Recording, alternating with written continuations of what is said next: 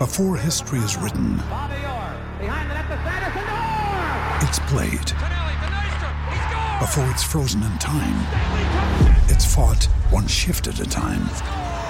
Before it's etched in silver, it's carved in ice. What happens next will last forever. The Stanley Cup Final on ABC and ESPN Plus begins Saturday.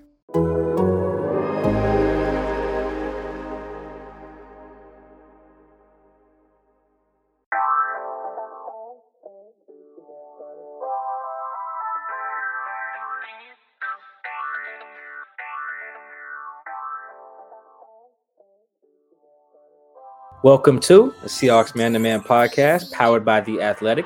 Shout out to the company. My name is Michael Sean Dugar. I'm here with my co-host, Christopher Kidd. Make sure you follow us both up on the Tweet Machine. And you know I have to shout out the YouTube channel.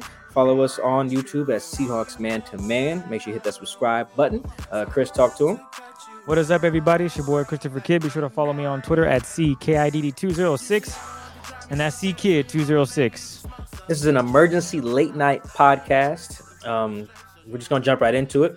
The Seahawks reportedly agreed to trade Russell Wilson today. It's Tuesday night. Real late. Me and Chris are staying up late for y'all. You see Chris got his chest all out. The YouTube listeners can, or YouTube viewers can see all that. Don't put it away now, man. Leave it out there. I didn't even... up the shirt. Now it's too late now. They already seen the fresh tats, man. Yeah, the Seahawks agreed to terms with the Denver Broncos to trade Russell Wilson, the best quarterback in franchise history. They got in return 2 first-round picks. What I've been told are picks in they got pick number 9 this year from Denver, and they get next year's first-round pick from Denver. The Seahawks are also going to receive a second-round pick from the Broncos. The Broncos have 2 second-round picks in 2022. I am told that it is the Broncos' original pick, which is pick 40. It is not the pick that they got from the Rams. That would be pick 64 because of the Von Miller trade. So they got 2 1s, 2 2s, and a 5th, I believe. I'm told the 5th is this year as well. And the Seahawks are giving them Russell Wilson and a 4th round pick, which I believe is from the 2022 draft as well. Remember, the Seahawks had 2 4th rounders as a result of the Jamal Adams trade. Woo! That was a lot. I just said it all in one breath and still can't believe it. And as a secondary transaction, it was reported by, I believe, Adam Schefter first, and I'm pretty confident in it. I had heard rumblings of it at the Combine and Tuesday morning as well. The Seahawks are planning to release Bobby Wagner. I imagine by the time you guys listen to this podcast Wednesday morning, Bobby will already have been released. And that move, because Bobby was already under contract, can just be official on Wednesday morning, whereas the Russell trade cannot be addressed by the team until everyone passes their physical. Schefter reported that Russ has already passed his in Denver. And so you need the players that Seattle's getting back. I forgot about that. The players Seattle are getting back from Denver: Noah Fant, tight end; Drew Lock, quarterback; and defensive tackle Shelby Harris. Once all 3 of those guys pass their physicals in Seattle, then Seattle can tweet, "Hey, we've agreed to terms." That's my understanding of the rules. But they cannot comment on specific players, hold a press conference until the new league year on March 16th. That's my understanding. So, quick recap. The Seahawks traded Russ, got back a bunch of picks and some guys, one of whom is Drew Lock. And they are also reportedly going to cut Bobby Wagner and save $16 million while also releasing their defensive captain, signaling a full-on frickin' rebuild. Chris, what the hell happened today? I don't know if I can really process what feels like probably one of the more monumental days in franchise history. And what's crazy, we had a special guest lined up for you guys. You guys are going to love it. Should we tell them the guest, or we want to hold off on the... I mean, shoot. No, we won't tell them. This is cool. We won't tell them. Yeah, we had someone lined up for you guys that was going to drop Wednesday. And then... He's really upset about not coming on, too. I hit him. I said, can we reschedule? He was like, that's your loss, guys. He said I was going to spill my heart out. He said, I'm about to go on McAfee's show now. Can't even blame him. Hopefully we can get him back. But I got my fingers crossed that we could get him back for. I was excited to have this player on, but Russ decided to see Aaron Rodgers making 200 M's for the next 2 years or 4 years, excuse me, and was like, nah, I'm going to top that. Get me out of here. And the Seahawks were like, we can make that work. Why not? Oh, and by the way, we're not done yet. Bobby, don't need your services anymore. You're getting old. Sure, you're a Pro Bowler last season, but I think we can make some rookie or we can bring in Pro Bowl starter last year too. It's crazy. Whatever it is, the Seahawks feel they have the antidote to make this team better. They have the utmost confidence that moving forward, this team is going to compete for I don't know, they would say a championship. Right now, as it stands, it's early. I don't know. I'll wait to see who they have under quarterback or under center at quarterback. That's going to be, for me, okay, this is the first step to see what's going on. Who's under center?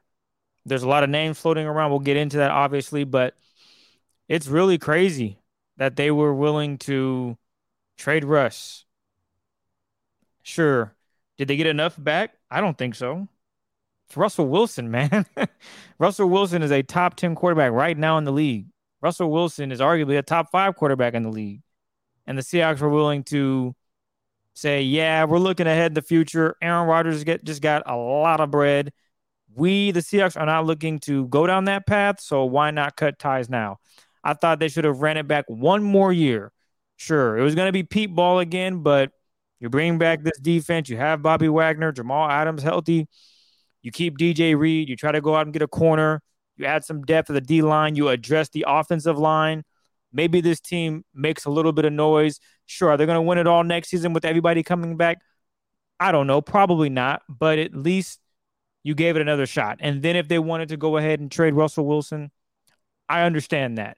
But from this standpoint and where I'm at right now, it doesn't make any sense. I don't see the vision that they had and said, yeah, this is the best opportunity we have to get this team back to where we want to be, which is contending for Super Bowls. Pete's about to be 71. I didn't think he wanted to rebuild, but based on what I've seen these last 10 hours, or actually 12, because the news broke for me at around 10:40 this morning, I don't see where that ideal of, yeah, I don't want to rebuild. I'm jacked about this season. I mean, he talked about it at the press conference at the Combine. It sounded like there was no intentions of trading Russell Wilson. A few days later, he got us. So there's a lot here. We got to break it down into sections that makes it a little easier, I think, for people to follow what's going on. I feel like when everyone gets the alert on their phone or whatever and hears about it, it gets the text. The first question is, why would the Seahawks do that? Right? Like, why would the Seahawks trade Russell Wilson? Which is a very valid question, because if you just catch a few headlines here and there, you're like, Mike, Chris, didn't they say they weren't going to trade Russell Wilson? The answer is no. And I tried to hint about that at the Combine as well, because what they said was very specific wording, and someone tweeted me that was like, no, this is semantics. And I actually heard that from a few people, and it's not, right? So what Pete Carroll said at the Combine, I was there, he said, we have no intention of making a move there. Intent can change. That's not the same as we're not doing something. We just don't intend to at the moment, right? That's very important wording. He even said that off the podium as well. That part wasn't aired. I have that just audio on my phone. Even John Schneider later was like, he said we're not. I asked Pete, like, hey, when teams call and ask about Russ, what does John say? He was like, well, he tells them we're not shopping the quarterback. We're not shopping him. That is different than saying you are not trading someone. And even Russ saying he wants to be in Seattle, he says he hopes to be in Seattle. That's what he expects, right? That's the wish, the plan, or whatever. All these words that are not very definitive. All of this was intentional. This came with purpose. These words are not semantics. These are people, John, Pete, and Russ, who know exactly what their words mean. And in the case of Pete and Russ, they speak in front of microphones all the time. Right? And I tried to make that pretty clear whenever I wrote about it. And, I never really said the Seahawks aren't trading Russell Wilson, right? I said it was very unlikely. I guess I understood how likely it was. I probably gave some percentages somewhere in other shows that didn't necessarily reflect how likely it was. I found out today that it was, this was a bit more foreseeable than I imagined. Like, for example, I reached out to a player, said, whoa, you surprised by this? And he was like, no, they've been talking about it for a month. So So there's that part of it. Perhaps I undersold that part. But I think people really just kind of heard what they wanted to hear. And there were some people in the media, just national media even, who were kind of feeding it. I think like Mike Florio was one of them. It was like, hey, no, guys, when Pete says we're not shopping the guy, that just means make a better offer. That's what other teams hear. And he was right. And that's what I heard at the combine as well. So I can see why that was Florio's takeaway there. So if you're wondering, Mike, Chris, didn't they say they were not going to trade Russell Wilson? Hell no, they didn't. They specifically never said that. You know why? Because it wasn't true. There was always a way for a team to get Russell Wilson away from the Seahawks. There was always going to be a number or a number of picks or a certain player. Like if John never had it off the table, Pete never had it off the table. Were they actively calling teams like, hey, I'm not sure. But I definitely know if you were a team like, hey, yo, John, this is Howie Roseman from the Eagles. I got blank, blank, blank, blank, blank. John was going to listen to you and maybe even run it by Mark and Russ since Mark had a no trade clause. That's the first part. Don't go into this, listener, thinking that the Seahawks went back on something they had said. They purposely worded their responses to these questions to be able to, when we talk to them on March 16th, say, hey, we said we're always competing, we're always listening, because that was the truth at the time. Now, the second part of wondering, like, well, Mike, Chris, that's fine and dandy. Why the hell would you give away Russell Wilson? That is the one that's a little trickier, and I will do my best to explain here after multiple phone conversations and text messages with people over the last year and a half, not just, this morning. I had a lot of those too, but I think that first I have to say that this is more like a divorce, which is what it says on the screen for everyone watching on YouTube. You can see that, right? Or everyone not watching it on YouTube. It says Russ Seahawks divorce, because that's what this is. It's like a mutual split here. You know how Chris, when someone gets fired, they be like such and such parted ways. Yep. Usually that person just gets fired. And this time it really is legitimately a parting of ways, and that like this side got tired of certain things, this side got tired of certain things, and they decided to go. On the Seahawks side of things, I think we have to recognize this first. And if anyone tells you this is not true, they're stupid. Or they're saying something stupid. Sorry, I don't want to just make that blanket statement about somebody's intelligence. But remember this. The Seahawks traded Russell Wilson because they wanted to. Full stop. If anyone tries to spin it another way, they are wrong. They wanted to do this. Their hand was not forced in the ways that you see, like me and Chris are big NBA fans, and you see like a James Harden or a Ben Simmons or even like Shaq, or Dwight, like LeBron. I guess he's not been traded, but like when players kind of force their way out, and it gets kind of ugly and contentious in the NFL. We kind of saw it with Jalen Ramsey, Stephon Diggs. Guys have forced their way out. Russ wasn't doing that. He wasn't doing that. If OTA started on April whatever, Russ was going to be there. Right? If training camp started on July 28th or whatever, Russ was going to be there. Right? I'm very confident in saying that. Like the Seahawks traded him because they wanted to, first and foremost. Now, why? All right, that's tough. The word that was explained, that was used to me, hold on, Chris, I'm going to Google this. It was hubris. Do I know what that means? Excessive pride or self-confidence. Yes, cool. All right, we're going to use that word. That was the word that was explained to me in like, that's what the Seahawks have in this. They're saying, all right, we drafted Russ. He became a star. We won a championship. We won a shit ton of games. We can do that again. We can scout guys. We can draft them, and we can develop them into the players that we want them to be. Remember, this is the same front office, mostly led by John Schneider, that went to Laramie, Wyoming in 2018 to watch Josh Allen throw, and then had conversations with the Browns. Like, yo, y'all got pick 1. We got Russ. Let's talk. Now, those talks didn't go anywhere, but they went far enough that Russell Wilson's people heard the talks, right? And reached out like, yo, is there something we should know? Why y'all in Wyoming? That ain't just around the way. Y'all there scouting a lineman? No. You're there scouting a quarterback? Well, my guy just led if I'm playing Russ's agent here, my guy just led the league in touchdown passes. So why are you in Wyoming? Right? So remember, this is the front office that did that. So it's never, trading Russ has not entirely been off the table there. And the idea that they can draft another Russ, quote unquote, has never really been fully not on their mind. It's always been an option. Even if it's not been option number 1, it's been there.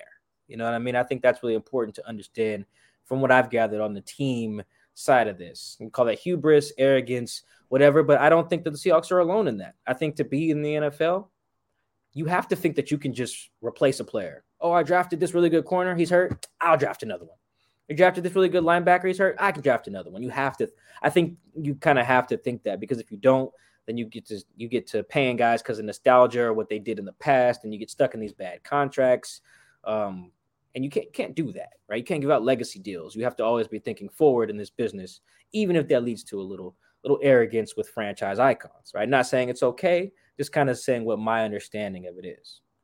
Chris also referenced Aaron Rodgers' deal, right? Has that got confirmed yet? I know Pat McAfee said it wasn't true, and didn't Aaron Rodgers say that deal isn't true? Yeah, Aaron Rodgers came out and said the numbers aren't accurate, blah, blah, blah. So we'll wait to see what the contract actually is, but that's me speculating off of reports from, I believe it was Schefter, all the big dogs, basically. 200 mil. Okay, but yeah, reportedly 200 million, 4 years. So the reason that's relevant is because I was actually talking to someone about Russell Wilson on Monday, I think Sunday or Monday, when I got back from the combine. I got back Friday. And I was saying, it's crazy, like all this trade stuff. And that person brought up, like, yeah, what people aren't thinking about is that if someone trades for Russell Wilson, they better be willing to pay him $50 million a year.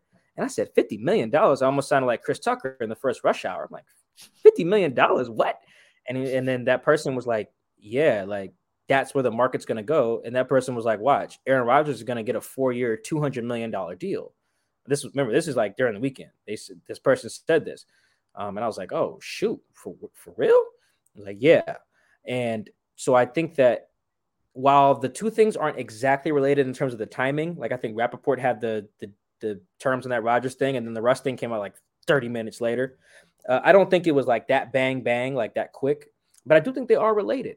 I do think that the Seahawks knew eventually we're going to have to give this guy $50 million plus, right? Because look at all the quarterbacks that are going to be up for new deals in between what Rodgers is reportedly getting and when Russell will be up next year, right? That's Kyler Murray, Lamar Jackson. I'm missing one in there. We're missing one. Who else is due for a deal? Herbert? No, he's too young. He's in the 2020 class. Kyler, Lamar, Rodgers. Okay, even if that's it, that's 3 guys that could top 50 million, right? Like, so by the time Russ is up, now granted the salary cap will go up because of all this TV money, Russ could be looking at like $55 million a year, right? Which is crazy, right? But that's the cost of doing business by that point. So I think that I guess Baker could do that too, but I don't think Baker. Hell no. Yeah, no. And I can't think of any other quarterbacks from the 2019 class that are any good. So I would say that that factors into Seattle's equation too. Like, I feel like a lot of people probably watch Russ the last, like, I don't know, year and a half, and it's like, that's not somebody I'm giving $55 million a year to. And you know what? I disagree, but my point is to relay what the Seahawks can, like, confidently say here is like, yo, if it's trade him now versus 55 mil, let's see what we can get. And I think that all of this factors into why, if you're the Seahawks, this is a move that you do. I'm not necessarily justifying some of those moves. I'm just saying, because people are going to want to know, Mike, why would the Seahawks do this? And the Seahawks can't speak until March 16th. And not to say I'm their mouthpiece, but like, that's my job, right? We're a Seahawks reporter. So this is kind of what I've gathered from like dibble and dabbling into people who are kind of familiar with, their thinking. The dangerous part of that, obviously, is Chris and I know it's ugly out here for quarterbacks. Like, if for teams, have you looked? Dog, look at what's out there right now. There are teams out there going to talk themselves into giving up assets for the rights to start guys like Jimmy G and Carson Wentz, not signing them as free agents, giving up assets. That's the type of market we're in right now. Mitch Trubisky's, Marcus Mariota's, those guys could be starters in 2022, and the Seahawks know that and punted on their guy for basically to see if they could pay someone else or the number 9 pick. That is, like, as much as I can relay kind of what I think the Seahawks are thinking here. When I sit back and read it all, I'm like, it's terrible. Yeah, I'm not really sure where y'all going. And the players they got, we'll get into the trade conversation too. The players they got back, like, come on, man. Like anybody who's watched Drew Lock in Denver is not. What are we doing here, guys? Like that's Schneider looked me in the eyes and was like, yeah, I want the fans every year to feel like we can win it all every year. Well, not with this roster right now. Excuse me? You want them to think what now? When you want to start who? That's what makes me think that, and this is where I guess we'll pivot before we get into why Russ would waive his no trade clause for Denver. That because none of that makes sense on paper, because none of that makes sense to you, right, Chris? Like all those reasons, none of them like really add up to why you actually do this deal. No, I understand where you're coming from, but even then, I still want to see this team play it out. As I mentioned beforehand, he's mentioned before on Dan Patrick that he wants a little more say. We've talked about this on the podcast, off the podcast. Russ probably is not getting that same respect that he thinks he deserves as a top quarterback in the league. Where let's go back to Aaron Rodgers for a second. I would be willing to bet all my money in my account that Davante Adams knew that Aaron Rodgers was going to get that deal, and vice versa. Aaron Rodgers realized they're going to bring back Davante Adams under the franchise tag. With that being said, clearly those two have a relationship with the front office, and they're okay with the moves that they were going to make, paying Aaron Rodgers and tagging Davante Adams. Whereas with the Seahawks, maybe Russ doesn't have that voice in the room, because if I'm not mistaken, Dan asked him, would you like more say with decisions that go on with the Seahawks? Yeah. And Russ was like, well, yeah, of course. I mean, basically Russ saying, I don't have that opportunity, but I would love that. And the Seahawks, it seems the whole discussion of philosophical differences has come to a full head of steam with their quarterback. Russ wants to do things that he thinks can get this team back to winning Super Bowls, and Pete's saying, well, my way can definitely get us there. And with that, they had to split. And Mike made a point way, way, way back. Either the Seahawks are going to roll with Russell Wilson or they're going to roll with Pete Carroll. And we now see that the Seahawks have rolled with Pete Carroll instead of sticking with their quarterback, as the Packers have done. They went out and got a new head coach, Matt LaFleur. While they didn't win a Super Bowl, they were in the hunt, and now they've signed Aaron Rodgers for 4 more years, and I'm going to guess they're probably going to be in a discussion. Granted, Aaron Rodgers stays healthy. They're going to be in discussion. Meanwhile, the Seahawks are rolling with the head coach, and right now on March 8th, you guys are viewing this on the 9th, of course, it doesn't seem like this Seahawks team is going to be better than they were last year. I tweeted earlier that right now I could see the Denver Broncos 5-7 years from now still being better than what the Seahawks are 5 to 7 years from now. There's no one that the Seahawks are getting that I think will be better than Russell. Sure, I hope I'm wrong. I hope that they end up drafting some guy and he is a stud. He turns out to be just, damn, man, this Seahawks know what they were doing. But all signs point to, yeah, we've seen this story before and we know how it ends, and it's not going to be good. But hopefully I'm wrong. Hopefully this is the year that things change, but why give the Seahawks front office and Pete Carroll that luxury of saying they can get it done this year when they really haven't in I don't know how long. I mean, I guess the most recent draft where they did well was DK and getting Jordan Brooks. Those two guys, right? Yeah, those are two separate drafts too. Yeah, 2019 and 2020. Back-to-back years they did. Right. They got two guys. Okay, cool. Now you're banking and hoping that in the first round they don't screw it up. That's a lot to ask for, especially when you look at the track record, which Mike has brought up. You brought up a lot.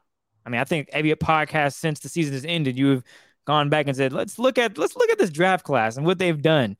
It hasn't been pretty. And now you punt on your starter quarterback, who is arguably one of the best that the Seahawks have ever had at quarterback. He is. He's the best they've ever had. Oh, yeah. And then to top it, to put the just icing on it, you're just like, yeah, Bobby, you declined a lot, which I watched film. I honestly, what more can Bobby do? He's teaching guys on the fly.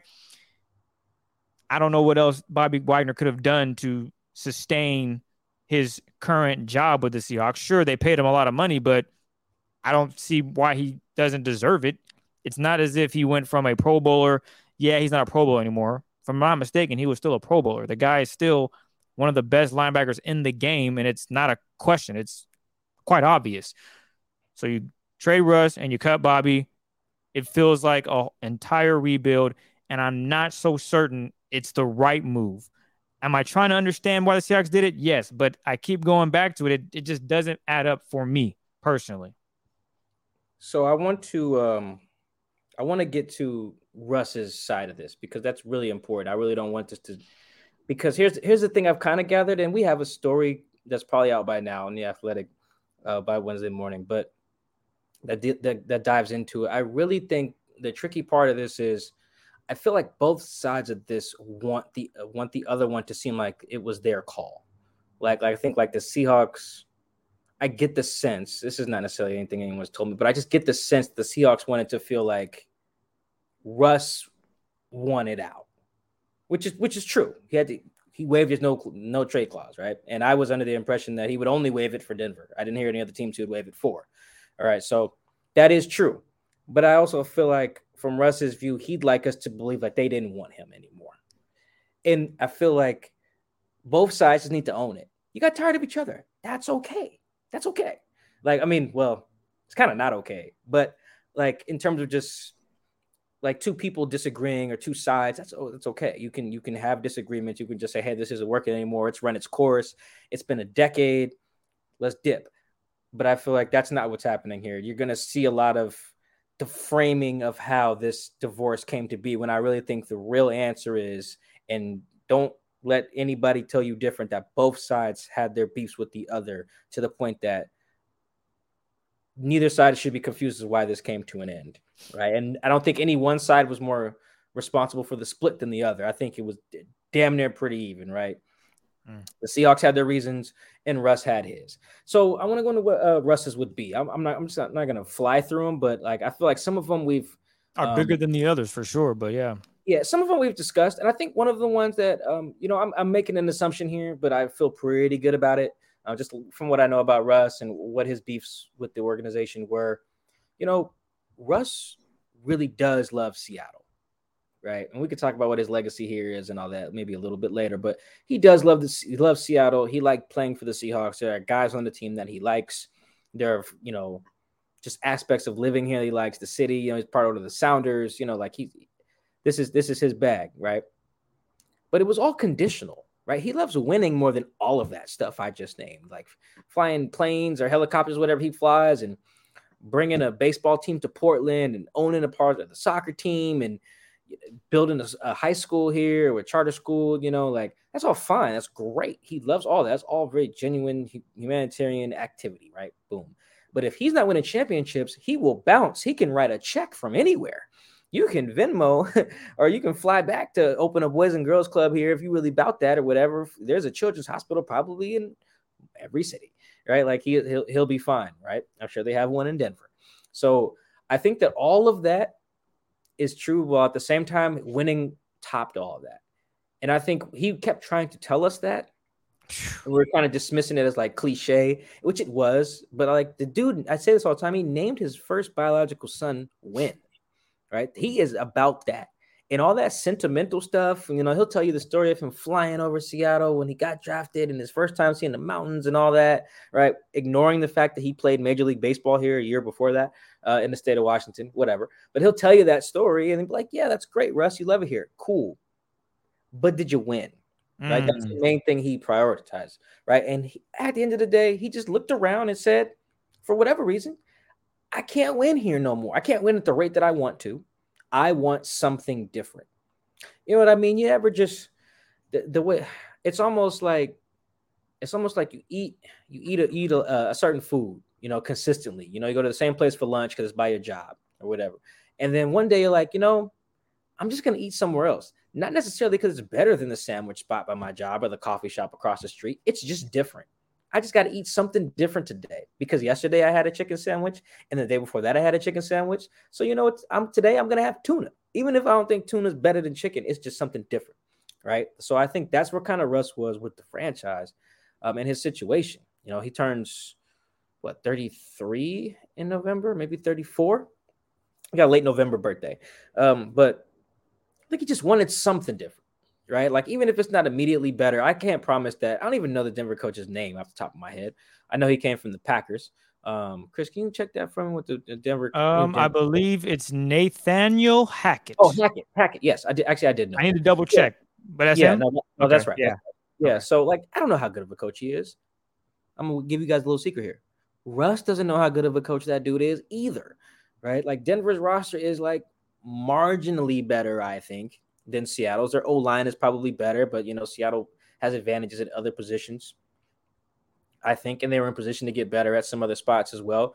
So, like, the grass is not automatically greener, but Russ just got to a point where he wanted to test it. Right? Like, let's see.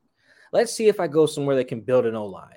Let's see if I can go somewhere where they'll give me a little bit more say in personnel. Let's see if I can go somewhere that drafts a little bit better, right? None of these things are guaranteed to be true. But I think that Russ got to a point where it was like, I needed to try something different, just something. I say this, I know other people have made this point when you fire a coach. Like, sometimes you fire a coach, not just because he's bad. You just need a new voice in the room. And that happens a lot. I think that happens more in the NBA than the NFL. But it just happens, So I think that's the point that Russ got to. Because if you look at that, like, boy, if Russ thought the NFC West was hard, wait till he has 6 NFC or AFC West games where he's going against the Raiders and Carr. Carr ain't no scrub. He's going, obviously, Mahomes, Herbert. I think the coaches in the AFC West are really good too. I don't know about Josh McDaniels, but I mean, Andy Reid, Brandon Staley, boy, like, he's not getting an easier run. He's in the AFC with the Ravens, the Bengals, the Bills, like the Patriots on the rise. Like, it didn't become any easier, but I don't think it had to be. I think that's the part that I undersold, me personally, not as much Chris. I undersold that. I thought Russ would look at it from a football view and think that and realize Seattle was probably the move. But he looked at it as like, look, I'll just try something else because I just need to do it. And on that, I think he wants to be challenged too, right? I think he looks at Denver as an opportunity to bring this team that has struggled, bring this team back to winning. And he believes he can do that because what is Russ all about? As you mentioned, he's all about winning. Yep. And in Seattle, back-to-back seasons of not winning, it weighed on him, right? It weighed on Russ's conscience that he wants to win Super Bowls. Instead of being on the field playing, he's sitting up there with the commissioner talking about whatever they're discussing. That's not what Russ is about. Russ is about being on that field and putting his team in the best position to win it all. From week 1 to the season's over, he's going to give it his all, and that's really what he's about. Sure, he does his online stuff. People call it corny. Hell, I've called it corny. But when it comes down to playing the game of football, Russ is that dude. Russ is talented. Russ is one of the best. And I know a lot of people are probably excited that he's gone. They're tired they think he's a narcissist, whatever the case may be. When it comes to throwing that football and competing, the Seahawks fans are going to really miss that because you can't replicate that. If you could, there would be a lot more Russes in the league than there are Andrew Locks and all Drew, whatever the guy's name is. You know what I'm talking about. There would be a lot less of them. Yeah. Yes. So all that being said, Russ was fed up. Back-to-back years of not winning. Another day is here, and you're ready for it. What to wear? Check. Breakfast, lunch, and dinner? Check. Planning for what's next and how to save for it? That's where Bank of America can help. For your financial to-dos, Bank of America has experts ready to help get you closer to your goals. Get started at one of our local financial centers or 24/7 in our mobile banking app. Find a location near you at bankofamerica.com/talktous. What would you like the power to do? Mobile banking requires downloading the app and is only available for select devices. Message and data rates may apply. Bank of America NA, member FDIC.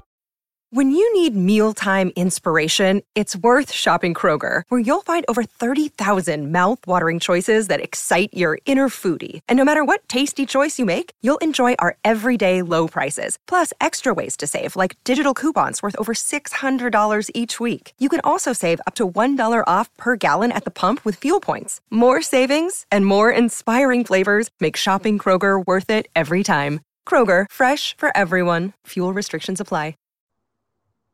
Another year of philosophical differences, the offense not being what it could or should be. You saw glimpses, but ultimately it didn't come together the way Pete saw it, the way Russ saw it, and they agreed to split ways.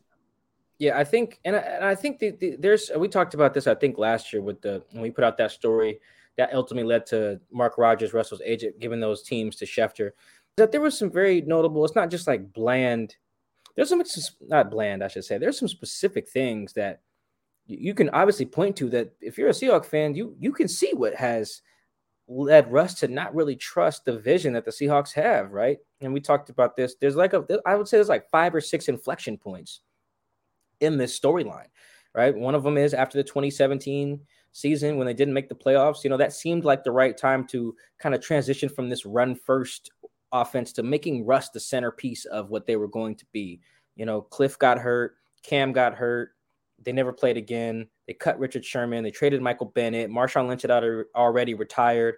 Earl Thomas did the come get me thing, although he was still under contract for the next season. Like, it seemed very clear that in a year where Russ led the league in touchdown passes and accounted for all but 3 of the team's offensive touchdowns that year, that it was the time to kind of make that shift. And instead, it seemed like there was more of a shift to, and not just from Russ's side, I feel like everyone could see these things. That was more of a double down on Pete. He fired Chris Richard, fired Tom Cable, fired Darrell Bevell at the time, right? And was like, all right, cool. New coaching staff. Let's just, make some tweaks here and there. The other inflection point is the Dallas playoff game. The birth of Let Russ Cook, essentially, where it was just one of the more frustrating playoff losses, obviously, other than Super Bowl 49, the Seahawks have had in the Russell Wilson era. That game stunk. I've went back and reviewed it, and I actually think that the team has a bit more of an argument than people lead on in terms of game script and all that. But it stunk, and it pissed Russ off. It pissed other people in the offensive room off. It just didn't sit well, right? And that's why it was so frustrating. That's why Let Russ Cook was such a breath of fresh air, because it seemed like Pete was getting it, right? It did, and then Let Russ Cook died, right? It died. Not only did it die, Pete killed it. Man, walked in there after, I forget which game they lost. Buffalo. Yeah, it was Buffalo. Maybe the Rams game the next week too. Either way, He was like, look, we're going to run this thing. Okay, guys, we did the Cook thing for a little bit. It was cute. We're losing now. We're going to run this thing now. And I know people will point to, well, Mike, look, the numbers didn't change. They still threw it at a high rate in the back half of that season. Yes, guys, they did. You are not wrong. That does not dismiss the fact that Pete came in there and killed the dream, right? He did. He'll tell you he killed the dream. The coaching staff will tell you he killed the dream. The players will tell you he killed the dream. At least the Russ Cook, the dream. He did. And their offense looked out of whack, right? Pete was saying, do one thing. They weren't. The guy whose job it was to run the offense got fired. And they put in the press conference that basically he didn't do what I said and he didn't plan on doing what I said. Right. So I know that the numbers don't line up to Mike. They didn't just run it a bunch in the second half. Well, no. And that's why Shotty got fired. Yeah. Right. There's a reason it was out of whack. Right. Another inflection point. Right. There was all these moments. I mean, even this past year, right? Like week 1, we've talked about this, I think, on the show before, that the way the offense looked against the Colts, that first game was just magic. And Russ just kept coming back to it and kept saying, Week 16. So how Russ starts this conversation. So he'll be like, I think about, Russ likes to say, he would always say, I think about week 1. I think about that first game. I think about that Colts game. He always does. He looks up when he talks too. It's week 16, Russ. Yeah, but like, bro, you're talking about this in week 15, right? You know why? Because he's trying to tell us, guys, we're not doing what I was told the offense was going to look like. And that gets frustrating, right? If you expect it to look one way, and then it just doesn't, and you lose games, and you feel like you're wasting time on your legacy. Remember, Russ is also a big legacy guy. He mentions legacy a lot. He wants to play for however many years, 15 more, win 3 more Super Bowls. He wants to throw the most touchdown passes ever. He wants to win maybe the most MVPs ever, or at least win one. He has all these goals, and if he feels like he can't get the personnel control to help, he can't get the offensive input to help, then why keep doing this? Why keep running into this wall? Why keep checking the fridge even though it's empty, right? There ain't going to be food in there the 10th time you check it unless you go to the store, right? Like Russ got tired of doing that. He just decided to go to the store. I'm killing it with the analogies today. I think that if I put my Russ hat on, there are all these moments that just lead to this, and that's before you get into, the offensive line acquisitions or lack thereof in free agency, the lack of quality offensive linemen drafted. Before we even get to that stuff, I just think there are all these moments that everyone who's been a Seahawks fan can point to, and that you can point to and just imagine how Russ would have felt, right? Like imagine how frustrated every Seahawks fan was watching the Dallas playoff game. Now imagine being Russ there. Right. Like, he's twice as pissed of it as any of y'all, even if he's, not hammered, drunk, like some people probably was by the end of that game. Because that was a Saturday night game, too, I believe, in Texas. So I think if you're wondering if the first part of you sees the trade and Mike, Chris, why would the team do that? All right, we covered that. All right, Mike, Chris, why the hell would Russ want out? Right. Now, that's probably not as much of a mystery, but I think there are some legitimate things that we can really point to there. And I just think that he eventually just gave up. This is Russ giving up on the Seahawks, not believing in their vision for drafting, free agency, trades. I just think that this was I know that this was the end.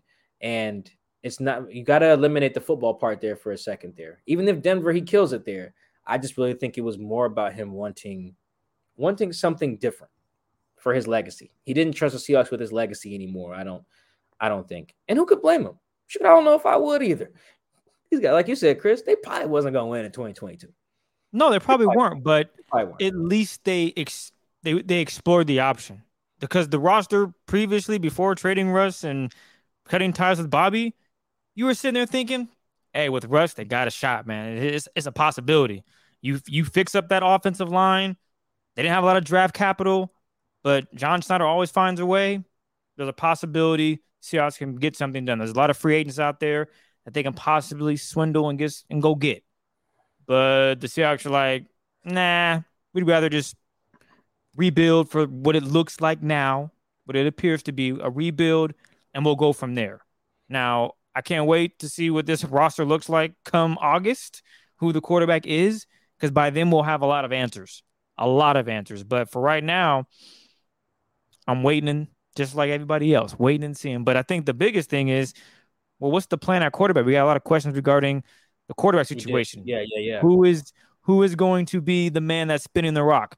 Who's going to be under center? There's a lot of names floating around. I honestly have no clue. Mike, what's your insight? What's your take on who might be under center come week 1 of the 2022 season?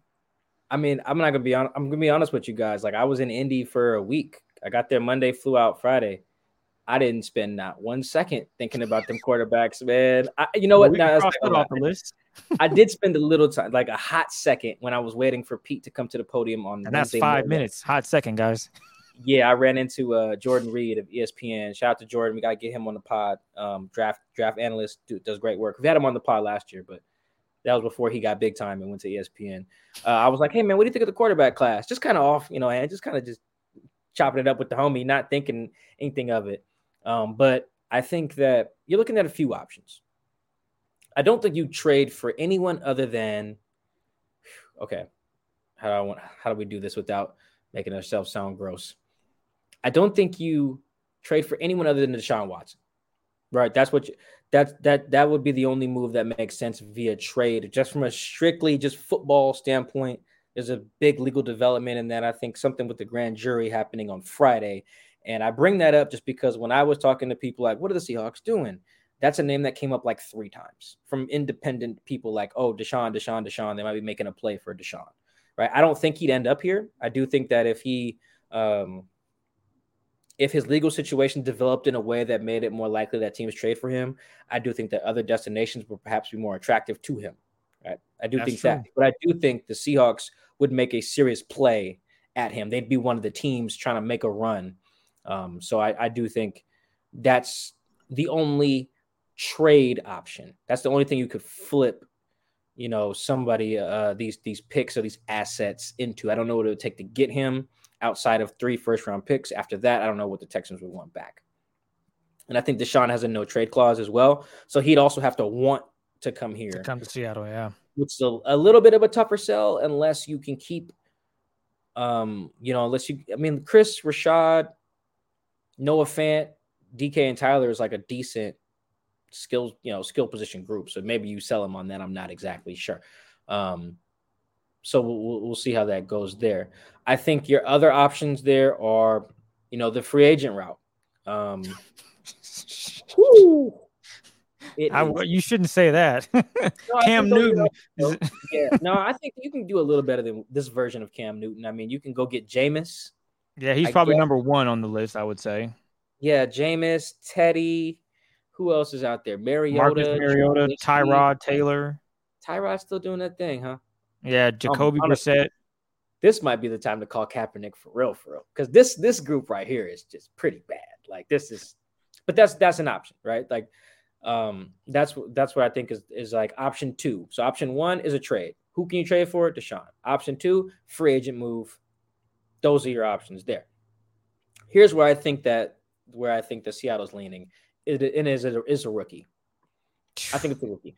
I just think that there's been too much indication that they've liked some of these classes. Like I brought up that they looked at the quarterbacks in the 2018 class and were gonna take Josh Allen if they had the high enough pick.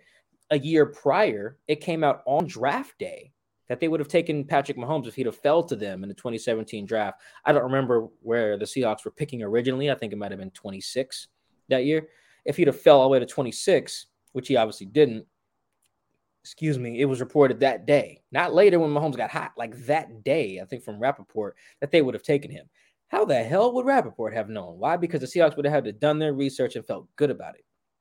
Right. So I think this group, mostly led by John, is always looking at quarterbacks. Remember, John grew up in that Packers. I forget the guy they grew up on. I think it's Ron Wolf, whatever, the scout that they learned from in Green Bay the executive they learned from in Green Bay, like always be looking at the quarterback, like even if you got one, I think Schneider was on staff when they drafted Aaron Rodgers, despite already having Brett Favre. That's where he comes from. So he's already thinking about the next guy. So I think that a rookie is where they are most likely to go if the trade for someone like a Deshaun doesn't come through. I'm not gonna lie, I don't know who they should go with, because again, I couldn't tell you. If you put 4 pictures in front of me, right? Like, Mike, one of these guys is Malik Willis, one of them is Desmond Ridder, one of them is Kenny. What's the other? Pickett. One of them's Kenny Pickett. One of them's Matt Corral. I got nothing. I know Matt's white. I saw him hurt his knee in a bowl game. Kenny's a brother. I didn't know Kenny was black. Malik's black. Let me double check. Hold up. I'm not sure about the Pittsburgh kid. I know Malik's black because I saw at the combine that Kenny is not black. No, Kenny's not. Kenny white? Yes. Oh, see, I didn't know. I know Malik's black because at the combine he said that teams were surprised how well he knew the playbook or something like that, or how high his IQ was. And I was like, oh, okay. Damn. So they thought he was stupid. Yeah, I was like, that's a wow quote. Yeah, he said it at the podium. So I know he's black. The Cincinnati quarterback, he black. Desmond, he black. Come on, look that. Desmond Ridder? Yeah, he got Desmond Ridder's a brother. All right. At least it appears a light-skinned brother, to be exact. Okay, that's fine. Yeah, he black. Yeah, look at the hair texture. We figured out we don't want to get Mike McDaniel around here and not. Oh my goodness. He got the Trae Young hair though, so he's probably got a little mix in him, you know. Oh yeah, he definitely got. Yeah, okay. I think that I'm not gonna lie. I don't know. I have. You can you blame me? I haven't really been studying the quarterbacks. Like no one. Yeah. No one saw this coming. It's going to be a lot of looking up at quarterbacks, trying to figure out where the Seahawks go. I'm hoping they don't do what you're thinking and draft a rookie. That's a recipe for just disaster. That spells. Can I pitch you on the rookie thing real quick? No, you can't. But yes, yeah. No, here's my pitch, right? Because I know some people said that to me too. Like, Mike, why don't we just wait? Like the Lions are doing. Like, let's just wait. If we don't like a guy, let's not take a quarterback at 2, roll with Goff out there, and then try this again in 2023. Here's why I would not do that, right? You got to remember, you can get fired pretty fast in the NFL. If you want to keep your job, the number one way to keep your job, obviously aside from winning, is to have a quarterback. How can you get a quarterback? You draft one, right? And here's the downside. Well, let's use the Seahawks as an example. Let's say you love, what's the Liberty kid? Malik Willis. Let's say you love Malik Willis at 9. See, I got the 9th pick. Cool. You take him and you make him your guy. You declare, May 1st or whatever. Hey, Malik's our guy. We're going to roll with Malik. I know we just got Drew Lock. Maybe they can duke it out, but like it ends up being like a Mac Jones kind of Cam Newton. The rookie ends up winning type of thing. Right. So you go 17 games with Malik from Liberty. In those 17 games, you're either going to learn that he's a star, that he's the next Justin Herbert, that he's meh, kind of like Tua or Baker, or he's a scrub like Daniel Jones. Gathering that information matters because then it can inform what you do in 2023, right? Because if he's a star, well, then you're straight. Chances are you probably won like 8 games, 9 games, something like that, and you're okay. You build on that, kind of the place where the Eagles are with Hurts right now. You'd be in that place. If he's just like meh, kind of like where the Browns are or with Baker, like I would say the Dolphins are probably with Tua, or maybe Daniel Jones is maybe in that category, right? Okay, then taking a guy is not really off the table. If he's a bum, like who's a bum? I'm not doing this. I will. Who's got recently drafted really high? Josh Rosen, right? If he's Josh Rosen, who was like the 7th pick or 9th for the pick, Cardinals, yeah. They were like, he's not it. You know what they did the next year? They traded him. Kyler Murray. Yeah, they drafted Kyler Murray. Right. I think that all of those scenarios are fine. Right. Now, obviously, the guy gets hurt. It gets a little trickier, like a Zach Wilson situation. But I just think that the information gathering of a quarterback on a rookie deal is so valuable. You don't want to be in that, is our guy good? You have to know every offseason. That's why the Bears messed up. It took Fields, and then we're like, all right, let's just not start him until Andy Dalton rolls his leg. That's stupid. No, you take Justin, you play him that whole 17 games, and you get to January or whatever and say, or Senior Bowl, like, hey, is Justin our guy? No, we think he's a scrub. All right, well, let's look at this Desmond Ridder kid. Oh, we like Justin's our guy?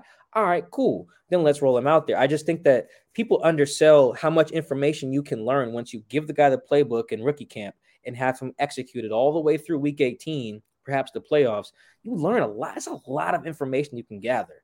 Where you don't gather information is taking, let's say they take Ridder with like pick 41, and instead they use number 9 on like Sauce Gardner, they grab Drew Lock and give me a veteran scrub quarterback. Let's say they just bring back Geno, right? So they bring back Geno. You got Drew Lock. You take Ridder at pick 40, and you let all 3 of them duke it out. And then let's say Ridder ends up being the odd man out because he's the rookie, and he just sits on the shelf, right, until 2023. Well, now you're like, all right, we stunk in 2023. We already know Geno wasn't the future. We knew Drew Lock wasn't the future. But now we have no idea really what we have in Desmond other than like some practices, right? No game reps, kind of where the Packers were with Jordan Love. So now when you come to the Senior Bowl in 2023, you're like, well, damn, do we take Bryce Young or whoever else is coming up in 2023, just in this no man's land? And that would be my sell and that's probably what John Snyder's thinking as well. Like, let's get a guy and let's see if he's the dude, because if he is the dude, then we got to do for the next 10 years, like they literally just had with Russ. If he's not, you ship his ass to somewhere else and you draft the next guy. That would be my pitch for taking a quarterback, because you're already not going to win in 2022. Let's just scrap that. Unless you somehow get Deshaun and he doesn't go to jail. Unless that happens, you're almost guaranteed to be no better than 3rd in your division. So if that's the case, I think it behooves you to use this time to get a rookie quarterback and see if he's a stud. Take a guy every year until you find a freaking stud. And if you do, you're set for however many years. That's my pitch on taking a rookie. Well, good luck with that. I hope that works out for the Seahawks, because the original plan was to win now. That plan does not have the Seahawks winning for the next 2-3 years based on what you just said. Hopefully they have something in the motions. I'm assuming not hopefully, I know they do. Or if they wouldn't have traded Russell Wilson, they wouldn't have cut Bobby Wagner. So I guess we could just discuss now why the trade package wasn't better. What was missing? Let's get into that. What was missing? I know a lot of questions were like, so Seahawks couldn't get like Chubb in the deal. They not even with Denver, but other teams as well, whether it be Washington or Philly. Yeah, I think so. This is an important thing. Here I am doing some insidery reporting-y stuff again. I think that what I've kind of gathered is that Washington and Philly, I don't know if anybody else off the top of my head, but I do know what I've heard is that they made offers, and that part of the reason that those offers didn't get entertained further was because Russ would not go there. Right? So I think that was a holdup. I think I heard that about Philly kind of this week, but I feel like I heard that about Washington last week. That not only were the Seahawks like, that offer's okay. Part of it was Russ won't even sign off on it, so we can't even give you a chance to make your offer better. Right? I think that's why ultimately the Denver did, and Denver probably knew this. If I knew this, Denver probably knew this. So Denver knew, well, okay, if he's only going to come here, we ain't got to give you that much shit. Because he's only going to come here. Shoot, they probably was like, we just want to give you one first-round pick because what else are you going to do? And that's probably what John Schneider was like, no, I can't do that. So I think that's part of the issue is that by Russ having that no trade clause, which is something John Schneider didn't want to give up, by the way, in the contract, Seattle leverage was just destroyed. Denver would be like, we don't have to give you Patrick Surtain. We don't have to give you Bradley Chubb. We don't have to give you – who else are the other good players? Jerry Jeudy, which, I mean, that probably wouldn't have done the Seahawks a ton of good to have just a bunch of receivers, but who knows? Better than having Drew Lock. Don't they got a good safety? What's the safety's name down there? He's good too. Simmons, right? Justin Simmons? Yes. Yeah. Like, we don't have to give you him. You just got some cash. Williams, or we don't have to give you any of our linemen, which is like, I don't know how they didn't do that. You know why Denver? Well, actually, I do know the answer. I'm saying it because they had no leverage. So if you're wondering, like, why didn't we get this? Why didn't we get that? Mike, Chris, what's going on? Those are very good questions. The answer is they had no freaking leverage, right? Because Denver knew that they were basically bidding against themselves, right? And that was awful. I bet you John Snyder's so hot about that. Like, giving Russ that no trade back in 2019, probably like, dude, probably called Jody like, see what you did? This is your fault. Because, Jody signed off on that. Probably, this is your fault. Without that, then maybe they could up the offer. With bidding against Denver, they were kind of screwed. And that's why you get this deal where they're getting back, tight ends and defensive tackles while they're giving up a freaking quarterback, My question would be, why didn't they just – because you mentioned earlier that Russ was going to come to training camp. He's going to come to OTAs. Why didn't the Seahawks just play that game of, screw it, we're just going to play this out and have you back in uniform? Yeah, I'm wondering about that. And that's why I think I opened with they wanted to. They wanted to. There were reasons for this to be done on their end.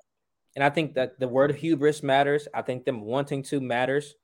And I think they're willing to own that. We'll hear from them on March 16th, at least Pete. Oh, they'll tell can't us. Wait.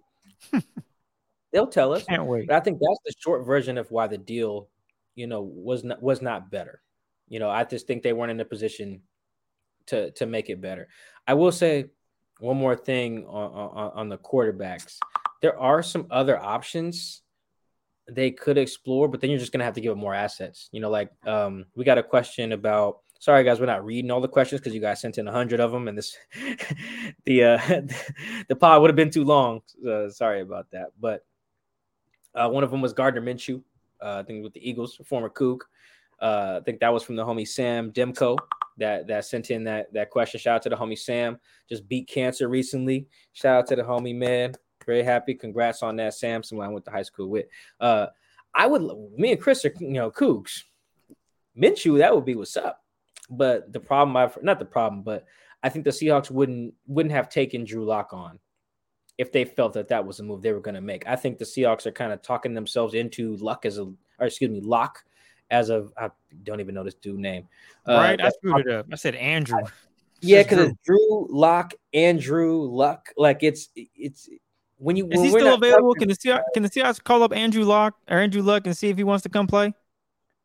They can call him all they want. That don't mean he'll answer. So, especially with that offensive line, I feel it. Yeah, exactly. I played in Indy, but you want me to play in behind. And that's why. And that's why I'm like, do the Seahawks really want to go after Deshaun Watson? He's gonna look at the O-line and be like, so is Dwayne Brown coming back? Like, what's really good with that left side? And what you guys got going on at center? Like, he spent his years with the Houston Texans just getting destroyed. I think wasn't him and Russ like leading the league and getting sacked? Yeah, Russ and Deshaun both take a lot of sacks. Justin Fields is going to be a guy like that too. I bet you he like leads the league in sack percentage again in 2022. That's just kind of hit. It's a style of play thing. Oh yeah, absolutely. A lot of the sacks are on Russ and Deshaun just holding the ball and trying to do a lot, but yeah, not having a good old line also plays a big role in that too. Oh yeah. I think. Well, now we got to get to our boy. Yeah, we got to get to the. I don't always say what's up to. Let me back up here. I don't have a relationship like you do with Bobby, but when I see him, it's all love. Yeah. It's gonna be weird when I go to training camp. Hey, I'm trying to think. Do I even want to go to training camp? Like, like I got decisions to make here, man. I got a lot of time to think. Like, what am I going to training camp for? Who am I going to go out there and see? I don't know what this roster is going to look like. But the Seahawks, they released Bobby Wagner the same day they traded Russell Wilson, and a lot of questions. I'm told it's coming. It's okay. So let's be politically correct here. I can't really remember. I haven't heard it yet. I reached out to someone, and I reached out to multiple people. Basically said, yeah, nothing yet. But with the conversations I had even before the Russ deal, or while we're discussing the Russ deal, I think it became very clear that Bobby's days seemed kind of numbered when I was in Indianapolis. To be really honest, when I asked Schneider, I was like, hey, you think you're going to restructure Bobby or Russ's deal for some cap space? And Schneider was basically like, no. And then Greg Bell asked about like, what about void years? How's that going? He's like, we don't really like those either. And I remember it was a little not super behind the curtain, but I remember walking back to the hotel with Bob Condotta, the Times, and I was like, Bob, that didn't sound good for Bobby, did it? And he was like, no, that sounded really bad. And I was like, okay, I'm not tripping then. That sounds like they're gonna cut Bobby. Like that sounded like that, like right away. It's because if you're not gonna restructure his deal, that means you're gonna ask him to take a pay cut. He's not gonna do that. He's just gonna want to change teams or choose his own fate. So now you cut him. Now maybe he comes back, but Bobby didn't already change his picture on Twitter. Oh yeah, he's done. He's not coming already back. Tweeted that Sherm was a prophet. Man, yeah, like and I think what Bobby means by that is that if you guys remember when Sherm. Man, this is so crazy. I can't believe they cut Bobby. Just can't. Like that's just dumb. That's almost as dumb as cutting Russ or trading Russ for. No, it's not almost. It is, Mike. There was no reason to do this. None. Like so even if there was though, let me play the devil's advocate a little bit. If there was, I hear you say, what more could Bobby do? Like Bobby was a very good player in 2021, very very very good player. But if the Seahawks were even like, all right, he's not worth $20 million cap hit in 2022. That's fun, that happens in the NFL when you restructure. Right, you restructure the deal. You can do it with void years. So all you gotta do is kick the can down the road if you're trying to win right now. Isn't that the goal? And then the other thing is that you get nothing. That's the thing. Zilch. They at least got a 5th round pick and a receiver for Michael Bennett. They got nothing for Richard Sherman, Earl Thomas, or Bobby Wagner. That's bad. They let Earl hit free agency. They cut Sherm, and now they're about to cut Bobby. That's malpractice right there. I don't care about none. Even if I loved all those guys with every blood vessel in my heart, forget all that. The point is to get assets. Like you lose Richard Sherman for nothing. Also, you could start like Byron Maxwell that year, and he never even started. You let Earl walk. I forget if they got a comp pick for that. I'm not sure. Maybe they did. So maybe they did kind of get something there, but even then it was a year later. You get nothing if you just cut Bobby. I mean, I don't think that trading him for like a 5th round pick is the dopest thing ever, but it's better than literally getting nothing. Like that's where I have a problem with that move. Like everyone knows their days are numbered. Like, I mean, if you're Bobby, Bobby's been doing a version of the Will Smith episode where he stands in the living room by himself. He's been doing that for years. He didn't watch, Brandon Mebane go, Michael Bennett, Cliff Averill, Cam Chancellor, Earl, Sherm, Brandon Browner, Byron Maxwell, Jeremy Lane, most recently KJ Wright, Ken Norton. Like, Bobby's no dummy. He looking around like, all right, well, eventually I'm gonna go. Now, he didn't want to go. but he he can read the room there. So I mean, it's man, I just can't believe it. I just don't understand the logic getting nothing for franchise icon, still a good player. Like that was my point earlier. Like he didn't do there. What more do you want the man to do? I hear a lot. Oh, he didn't have enough tackles for loss. He didn't have interceptions. It's like, bro, Bobby has never been the guy to get interceptions. He is an elite linebacker that finds the ball and makes plays. That's all you ask. And then this past season, he was coaching guys during games because cats didn't know where they're supposed to be. Bobby was another assistant coach on the field, which technically that's his position as a linebacker, but he was doing more coaching than I've ever seen before this past season. He was out there, what are you doing? You're supposed to be here. Do this, do that. And in previous years, it was just a connection. They were all connected and they were all playing as one. Not so much this year, but the biggest point is it doesn't make sense to cut ties with someone like Bobby Wagner. There wasn't a huge drop-off. There wasn't after watching film, I don't see how the Seahawks should keep this guy. There's no reason they should. That's terrible. It was basically like they decided, hey, we're paying like a top 3 linebacker, which is what he was by average annual salary, he was about $18 million. I think Fred Warner and Darius Leonard had topped that. I think they're both at around 19. Like we're paying like a top 3 linebacker, and he might have had the higher cap hit out of all those guys in 2022. So basically your cap hit makes you the best linebacker, and you're probably like more like a top 10 guy, which still to me, if the goal, here's the thing about that. If the goal is to win in 2022, I don't see it. If you're just going full on rebuild, all right, then whatever. You got to dump people. Like I get that, right? If the goal is to win in 2022, cutting Bobby doesn't make your team better. It doesn't. It doesn't. No scenario. It gets you $16 million in cap space, but as we have covered on this show extensively, what the hell has this team done to show that you give them $16 million, they'll go make the team better? Like, do we have to pull up we don't got time. We already over. We doing a lot. We're going to keep talking, but here's an exercise for everybody. Go to Spotrac, SPOTRAC.com, and go to the free agents, and you can search by year they were acquired. Filter Seahawks, start at 2013, and you can see free agents signed, and you can search every year. You're going to see a bunch of scrubs. And it wasn't because of lack of money. It was because of lack of a willingness to spend. So if you give this team $16 million, what you going to do with it now? And even then, who wants to come here now? Yeah, that was, man, you hit it right on the head. We got questions about. Like if you Quandre Diggs, if you DJ Reed, why am I coming back? Why am I coming back? For what? you Quandre Diggs, and the Seahawks say, hey, what up, Q? Yo, are we ready? Let's talk. You're like, well, about what? Yeah, about what? What y'all doing up there?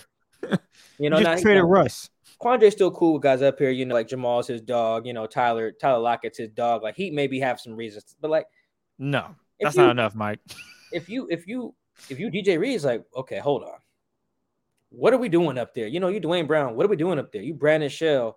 You even Gerald Everett. Will Dissly. Yeah. Yeah, and I mean, I know some of these guys may just want to be Seahawks regardless. Maybe their first team that drafted them or acquired them or whatever. There's some sentimental value there. I'm not going to rule that out. I'm not going to pretend like every guy was only here because of Russell and Bobby. Some guys just have relationships that they value. They love the city or whatever. But by and large, goddamn, this place just got a lot less attractive. If I'm a free agent, if I'm just tied to Clint Hurt or Pete Carroll, or I played for Shane Waldron before. Like you're basically just banking on coordinator and coach familiarity. That was the other thing about getting rid of Bobby, is that it kind of signaled a rebuild, and you have to wonder how many guys are on board for the rebuild. Whether you're trying, like how likely, like would a Quandre Diggs even wanted to be here via trade if they were rebuilding? Would a Carlos Dunlap, a Jadeveon Clowney, would Dwayne have even came in the first place? Let's go back to your Quandre Diggs. My man came from an environment where they weren't winning. So you think he wants to come to Seattle to continue not winning, but get a bag? I think Quandre wanted to win, and he saw that opportunity, and he took it. And now it's kind of looking like, yeah, you guys are trying to rebuild again? Yeah, I don't know if I'm going to be with that. And you gave up Russ, and you cut our boy Bobby? Yeah, that's tough for me, man. I'm going to have to shake and find another team that's willing to pay me and have a chance to make the postseason, compete for a Super Bowl, because he saw what it's like to lose. Cliff Averill knows what it's like to lose too, right? Cliff Averill was on a team that didn't win a game. Yeah, he was on that 0-16 team. 16 team. Yeah. Guys want to win. They want to get paid and they want to win. Quandre right now is at a point where he can get paid and get a chance to win.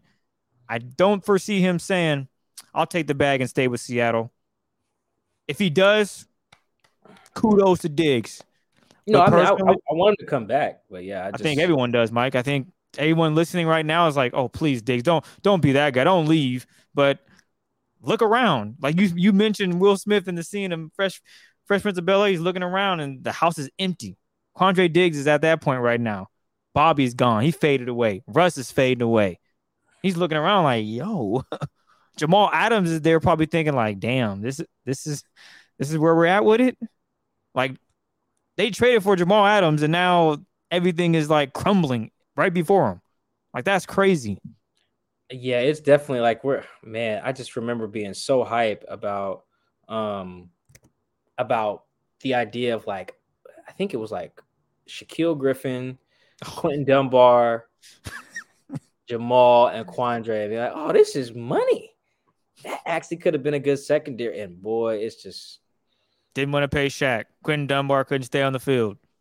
Yeah, that's the thing about the front office, that like I get the idea of like, okay, we can't just pay everybody, right? Like I mentioned earlier, there's a bit of arrogance or self-confidence, hubris, whatever you want to call it, in part of being an NFL GM, because the lifespans of the players are so short that you have to be able to think that you can just reload on the fly, which is fine, but they haven't.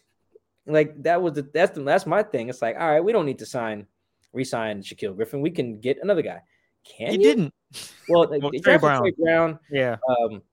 At Evernorth Health Services, we believe costs shouldn't get in the way of life-changing care, and we're doing everything in our power to make it possible. Behavioral health solutions that also keep your projections at their best? It's possible. Pharmacy benefits that benefit your bottom line? It's possible. Complex specialty care that cares about your ROI? It's possible. Because we're already doing it. All while saving businesses billions. That's Wonder made possible. Learn more at evernorth.com/wonder. But look at what they had to do prior to that, though. Akello Witherspoon didn't work out. Sidney Jones, we're waiting to see. They didn't even get Sidney till like the end of the preseason. So I mean, people get our point. If you've been following the Seahawks, you get the point. They try to replace these guys, and we can trade Frank Clark. We can get another elite pass rusher. No, you can't. Didn't work out too well. Not going to draft one at least. Oh, we don't need to pay Earl Thomas. We can draft another free safety. No, you can't. Like, I understand moving on from players, that's part of the business, but if you can't consistently replenish, then why are we paying you? I think you said it perfectly. That's my thing. If you don't have a plan moving forward without that player, probably shouldn't do it. Right. And with Richard Sherman, they didn't have a plan. They were like, Richard, we appreciate what you did. We're just going to cut ties. What's your plan? We don't have one, but we'll figure it out. We know we can draft someone. And what did Richard Sherman say on his podcast? They haven't had a Pro Bowler since at corner. I think that sums it up. And sure, Richard Sherman only had one more right after he left. Only one. But that one more is better than what the Seahawks have had.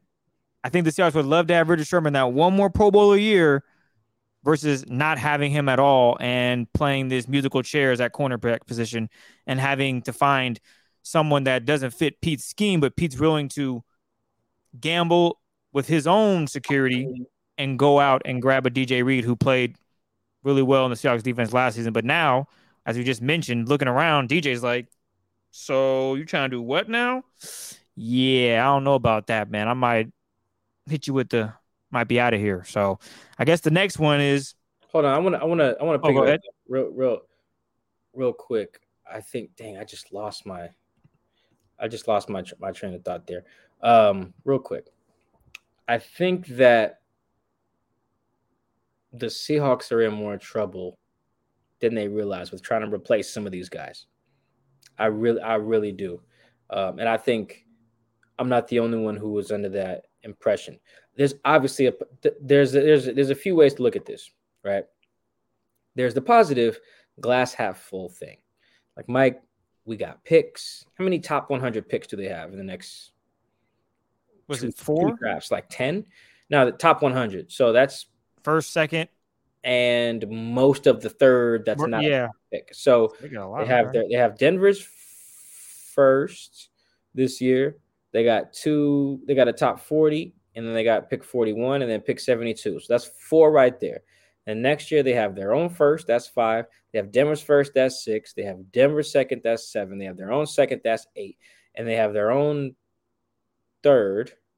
Yeah, they have their own third, which that's 9. All right, so that's 9 top 100 picks in the next 2 years, right? And you're like, Mike, we got cap space, especially after you cut Bobby. I think you go from like 30 something to like 40, maybe almost 50 mil in cap space. Mike, we got 50 million cap space. We got picks. Let's roll this out. And it's just like, okay, cool. I'll hear you on that. The flip side of that is where I'm at. You need so many things to go right to rebuild. You need a lot of things, and I think that's really overlooked. Shout out to the homie DJ who covers the Jets for the New York Daily News. He tweeted this a few weeks ago. He was like, everyone loves draft picks until they become players. Right? That's something to that effect, and he's right? Like, everyone does love the idea of like a top 10 pick until your top 10 pick is like Josh Rosen. Then everyone hates the top 10 pick. Right? Everyone loves having a quote unquote first round pick, right? As an asset, it's great until it's Jermaine Ifedi, right? And then you're upset about having that. Like, so I think that if it was as simple as have money and draft picks, more teams would have quicker rebuilds. It's not a guaranteed thing. It's actually very hard to rebuild. Right? Very, very, very hard. Go ask the Jets about having picks and money. Go ask the Jags. Go ask the Jaguars. Go ask the Bears. Go ask the Giants, even though they don't have any money right now. Like they've had it in the past. Go ask the Browns. They've had money and picks for decades and haven't been able to turn it around. It's not guaranteed just because we got these assets. You have to turn them into something. You have to turn them into something the minute you need to turn them into something too. That's the even trickier part. It's not just that the Seahawks have to. It's not that the Seahawks rebuilding. They have to rebuild. They have to do it now. You have to use that top 10 pick on a guy and hit now. You have to use, you have to use those top 40 picks on guys now. Like, or else, if you're the front office, or else everyone's getting fired. No one makes it to Valentine's Day next year if they whiff on these picks. They don't even make it to the Senior Bowl next year. So to put it in terms, are Pete and John's jobs are they going to be safe the next year? I think the only way they buy themselves time is with a rookie quarterback. That's another part about taking a rookie. If they hitch their wagon to someone who's already not proven, like if you dump Russ and you go get Marcus Mariota and you don't make the playoffs while Russ is out there smoking it up in the Mile High City, then you're going to get fired. You can't miss the playoffs twice in a row. They can't. They can't around here. I don't care if trading Russ, cutting Bobby. For Jody to greenlight all that, she has to bank on them being successful, right? Again, there could be more moves. You can make a move. There better be something like that. But right now, it's just so hard to imagine these guys. And I don't know the type of leash that Jody will give them, but it's just so hard to imagine that this doesn't work. Like if they're 6-11 next year, and they started some combination of Drew Lock, Malik Willis, and maybe even Geno. In like, oh look, we went 6-11, but we couldn't figure out the quarterback thing. Well, it's like these guys can't use the quarterback thing as an excuse because they got rid of the quarterback. I think that's where it's different than like Dan Campbell inheriting kind of Jared Goff, so to speak, or who got there when the quarterback was kind of crappy. There's been coaches who get there and it's hell, right? Like that happens quite a bit. But it's their job to then find a new guy and turn things. I mean, Robert Saleh, there's a good example. He got there, well, then Zach Wilson got hurt and stunk, right? That's not entirely his fault, so he buys some time. These guys, you got rid of the dude that was already good. elite. So no, I don't expect you to be very safe if you can't turn this thing around very quickly. The reason why that's what I was going to say earlier. The reason why Bobby tweeted that he said Sherm was a prophet is because Sherm said these guys lost their way 4 years ago. And all I've been hearing from people around the who were on those teams or around those teams, whether they covered them, they coached them, or they played for those teams, those 2012 to about 2016 Seahawks, or even a little further. All I've been hearing for like the past, I want to say like year and a half, maybe 2 years, is that Sherm was right. That's why if you know how you can search things in your text messages, if you go on my phone and you searched Sherm was right, it pops up from like 8 different people. Right? And it's not just me just pitching it and saying, hey, do you think Sherm was right? It's people actively saying it, right? Like, because he said they lost their way and they proceeded to lose it. Now, they won some games along the way because they were putting Band-Aids on bullet wounds, you know, and masking some issues with trades. But ultimately, they were misguided. You know, like I sent this is I guess he's current. Someone current in the organization. I sent them the screenshot of Schefter's tweet that the trade for Russ went through, and all he did was love the image, and didn't even respond. Just loved the image, right? Like, you know why? Because some people are like, yeah, that organization is just they're not moving right. Like, some people in that building are not feeling what's going on. So that's what I was going to say earlier, was the reason that Bobby said that, because he's not the only person to say that. Not the only person to say that Sherm saw this coming, right? You know, and it's not even always people that like Sherm. Some people who don't even like to do it, like, yeah, no, he is right. You know, he did have a point. Like, these guys, they're in trouble, man. I don't think anybody's job is saving. We might get traded. You know, he might try to get us up out of here. You know, as much moving and shaking is going on, man. I just don't see a quick way for this to change. It can change, but like, it's really hard to rebuild on the fly like this. And this organization, to me, has not been awarded the benefit of the doubt. I think they're just going to turn it on the minute they need to. Well, the last one that we got a few questions about is the quarterback situation, but a thing that Pete always talks about, and that's always competing. So how does this new team, with whatever they're going to have, because right now we don't know who's going to be the quarterback, how the hell are they going to compete with what they got? How are you going to run this team? Yeah, so this is kind of like everyone's kind of also wondering, yeah, what now? What happens now? Guys, I don't know. No, I do know. Okay. I'm over here. Unless they get Deshaun, unless they get him. And I think that I keep throwing that out there as if it's like a very simple process. There's a lot to unpack there with what's going on with Deshaun, but I'm just going to talk about the football aspect of it and assume he can play. It just makes it simpler for the terms of this discussion. I think that unless they get him, no one survives this. No one. I really don't think so. Everyone, though. I could see like Jody selling the team a few years from now, also selling the Portland Trailblazers too. I could see that. I could see Pete getting booted, John getting booted, whole scouting department, coaching staff, whole revamp. I'm serious, because this is the type of thing. How many people survive coming in with no franchise quarterback, getting a franchise quarterback, trading the franchise quarterback, and then surviving through the rebuild? Hell no. Hell no. No one survives that. I just think that they're really.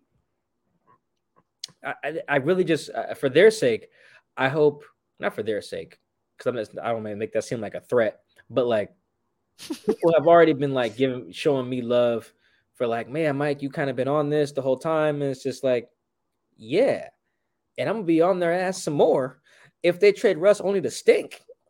You know, like, that just that don't make no sense. You can't always compete.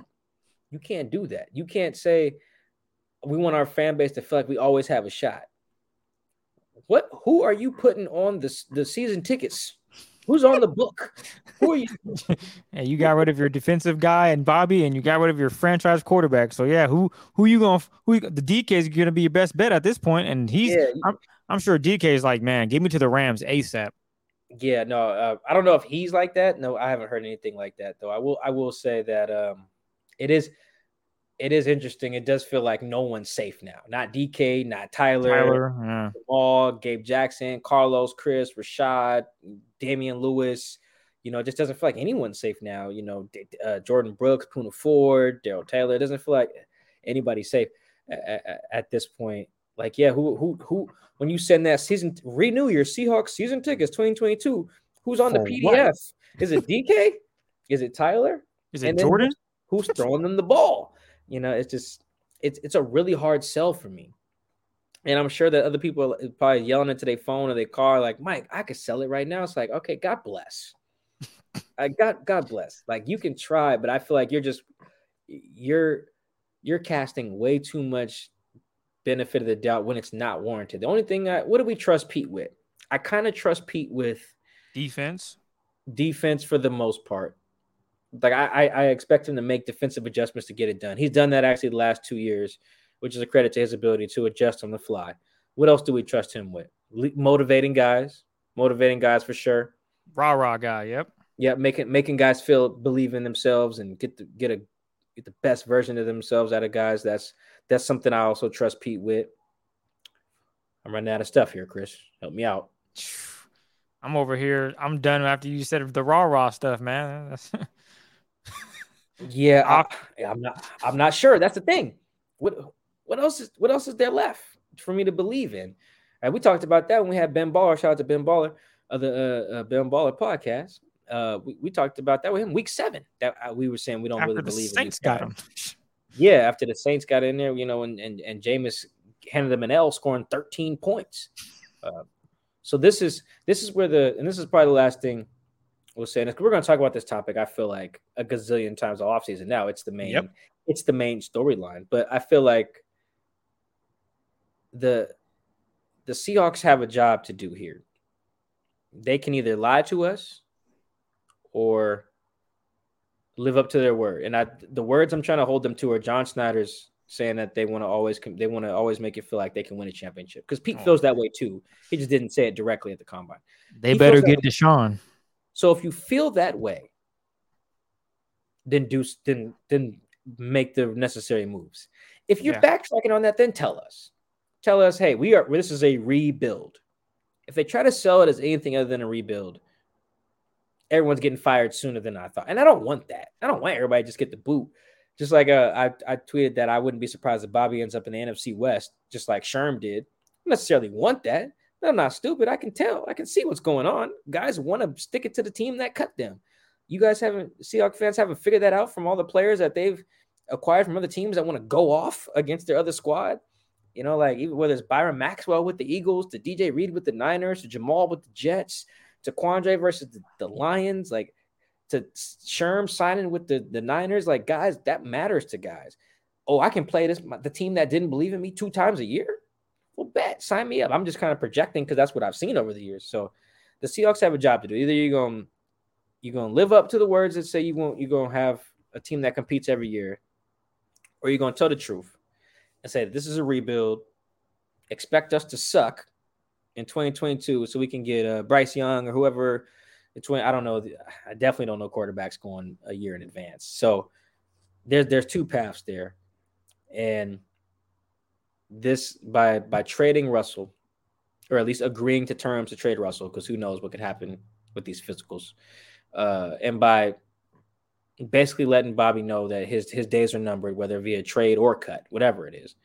By doing that, they bet so much. Pete and John and Russ helped them do this. They bet so much on themselves. And boy, that is one hell of a gamble. That is one hell of a gamble. And it is more as I'm an odds guy. I hashtag never gamble, but I check the lines and the spreads on it damn near every game I ever see on TV. The odds are in favor of this going very poorly. It are. Strap in, folks, because I think the next 12 months of Seahawks football might be some of the diciest shit we've seen in quite some time. Might be time for me to have my first drink, Mike. What do you say? No. whatever you drink, because for those who listen to the podcast for the first time, Chris has never drank alcohol before, like ever. So the first thing you have, you're gonna hate. It's gonna be so nasty to you. Like I don't wish that on you. I don't wish that on you. Well, what we're going through is just as nasty, man. Yeah, no, it is. It is nasty. DJ texted me. He said, "You about to learn what it's like to cover the Jets." I said, "No, I don't want that."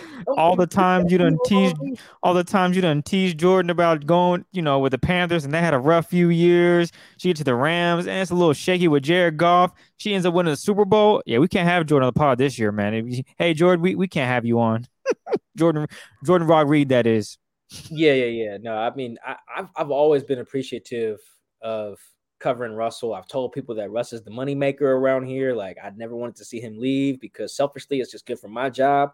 Although, I mean, I'm about to do a bunch of radio and TV hits all week now because they traded him, but that only lasts this week. Ain't nobody gonna call me next week. So there goes the moneymaker just left. I feel like people who's covering the Warriors when KD just bounced was like, well, damn, there go the money. The money just left. It's like everybody in Tampa right now. It's like, damn, Brady gone. Shoot, what we gonna do now? That's kind of where I'm looking around at right now. But I mean, we're gonna cover every angle of this. I really do think the next pod we should do. We don't got time right now, I don't think, but I think the next one we should talk about. Maybe I'll write a story on it first. Is Russ's legacy in Seattle?